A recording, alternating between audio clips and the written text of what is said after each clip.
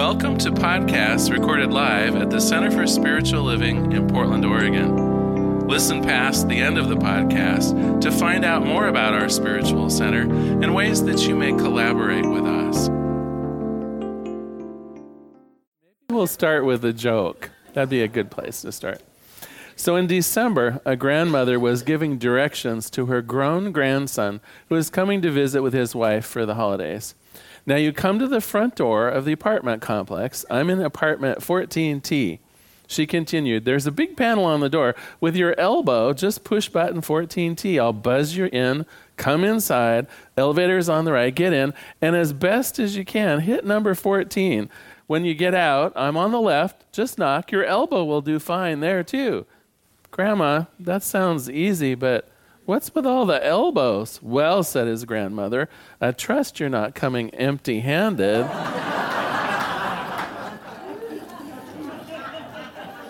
So how are you guys doing obligation-wise this Christmas?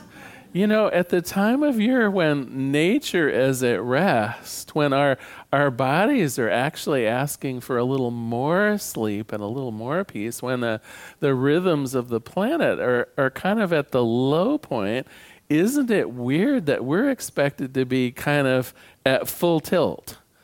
I made a major Christmas mistake on Saturday. I tried to go out and go shopping. Oh my gosh. I would say just getting parked at Costco, I should get some kind of an award. It is interesting. And you know, I think what's curious too, here again in this time of year when the idea is probably we should be having quiet time with the people we love, it's when America makes nearly 20% of its profit for the whole year in between Thanksgiving and Christmas. Right up until Thanksgiving, many retailers are just actually kind of idling. I mean, they're making their payrolls and things like that, but the actual profit, the 20% of their business's profit, all made in 1 month. And that means we're putting ourselves through something amazing to have that happen. Well, you know, this month we're using Declutter Your Mind by Scott and Davenport as a way, if you will, of trying to de-stress December. And so today, as we really approach the holiday itself, I'm checking in with you. How are we doing?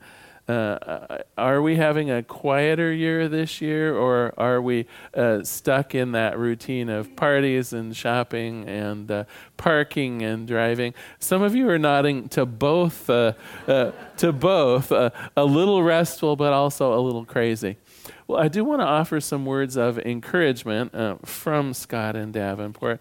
Well, let me read from this chapter called Simplifying Your Activities, which I saved in particular for this week coming up. How many times have you replied to the question, how are you, by answering, I'm so busy, life is just crazy right now? When was the last time you heard someone answer instead, oh, I'm really relaxed, not doing much of anything? Right? Not so often.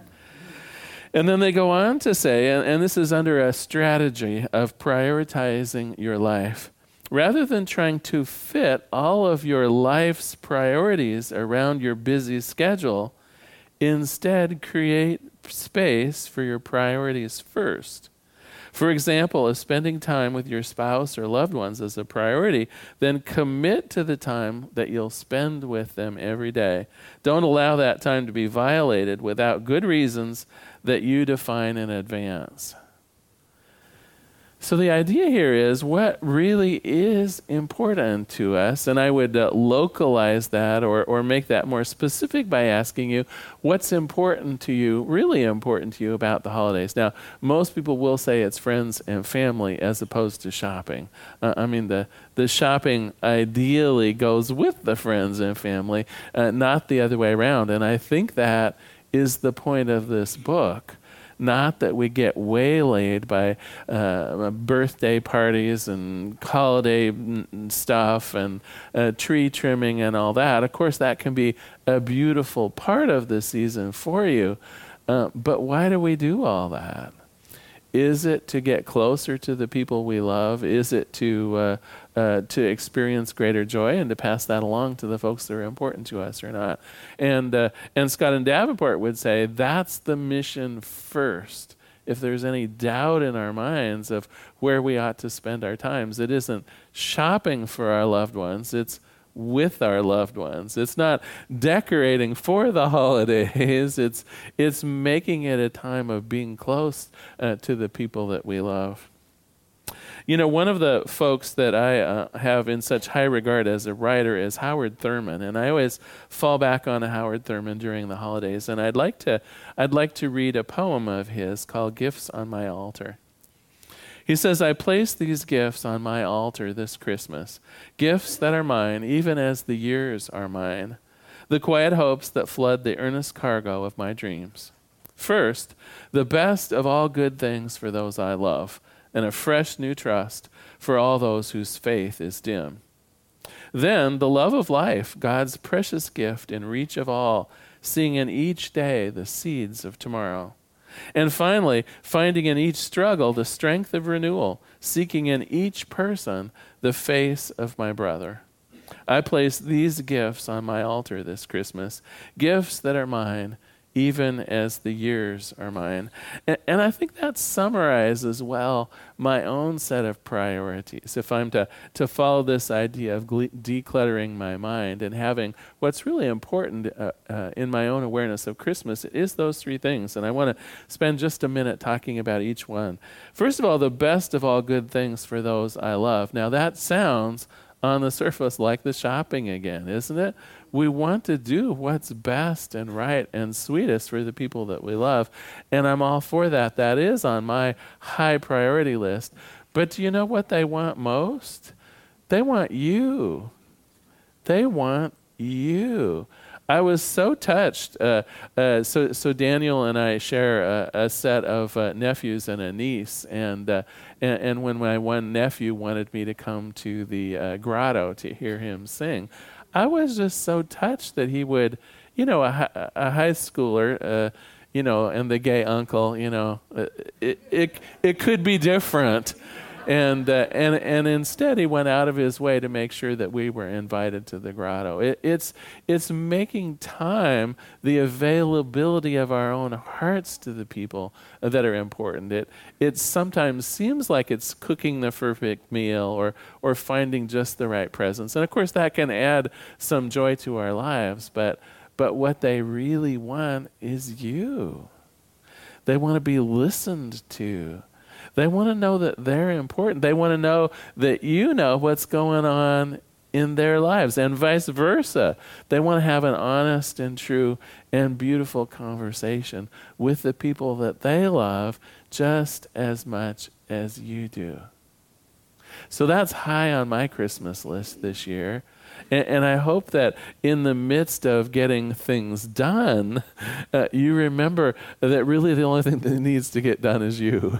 It's just to be fully present for the people that count the most in your lives. The second thing that Howard Thurman talks about is the love of life itself. And he goes on to mean that means the gift of health. It means the gift of taking care of yourselves.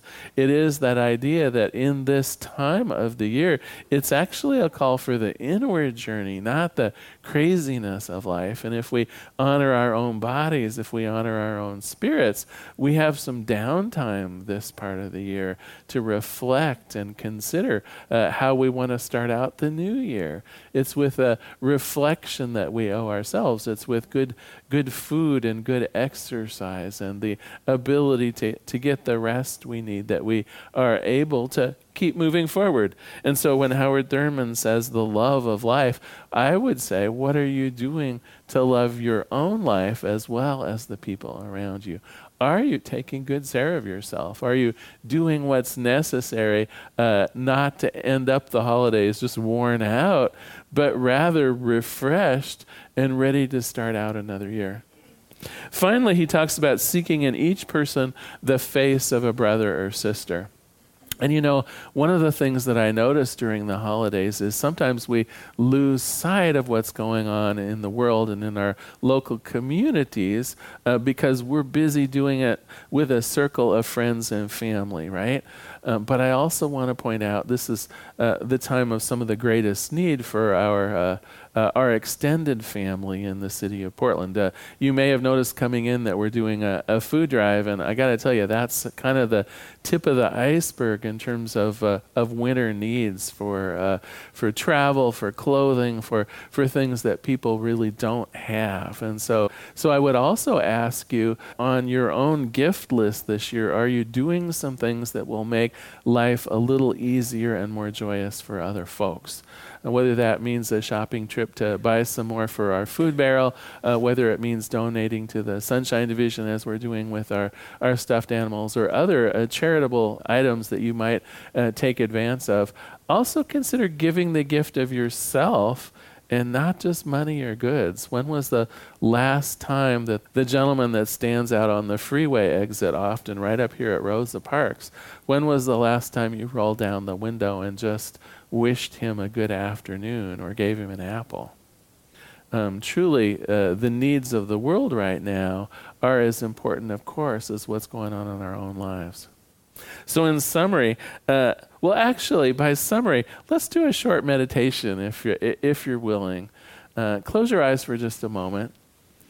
And I would invite you, first of all, to be thinking of yourself as a gift in terms of the love of life itself, as Howard Thurman says. What is your gift to yourself this Christmas around health, around exercise, around education, around rest? What is it that you're not only willing to give yourself, but proud to give yourself? This gift of the love of life itself. Is it a plan for recreation? Is it a plan for getting the sleep you need? A plan for reflection, perhaps. And then Thurman says, the best of all good things for those that we love. And so picture yourself as the gift to be given to those that you love, the gift of your time, the gift of your service, the gift of your love, the gift of your authentic self, really paying attention. Maybe it's a group activity that you want to plan with your friends and family. Think about yourself as that gift for the best of all good things for those you love. What would that look like, and what would that feel like? And then finally, seeking in each person the face of a brother or sister. How might you be that gift to someone that you don't even know? Have you thought of participating in the Heifer Project to help people in other countries become self-sufficient? Have you participated with the Oregon Food Bank or other places locally? How might you show up as an important gift to people that you haven't even met yet? I place these gifts on our altar this Christmas. Gifts that are ours, even as the years are ours. They represent the quiet hopes that flood the earnest cargo of our dreams. First, the best of all good things for those we love. A fresh new trust for all those whose faith has dimmed. Second, the love of life, God's precious gift in reach of all, seeing in each day the seeds of tomorrow. And finding in each struggle the strength of renewal, we seek in each person the face of a brother or sister.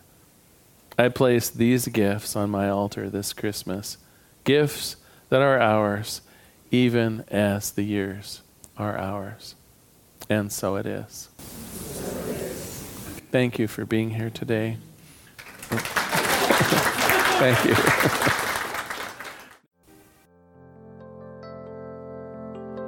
We hope you enjoyed today's podcast.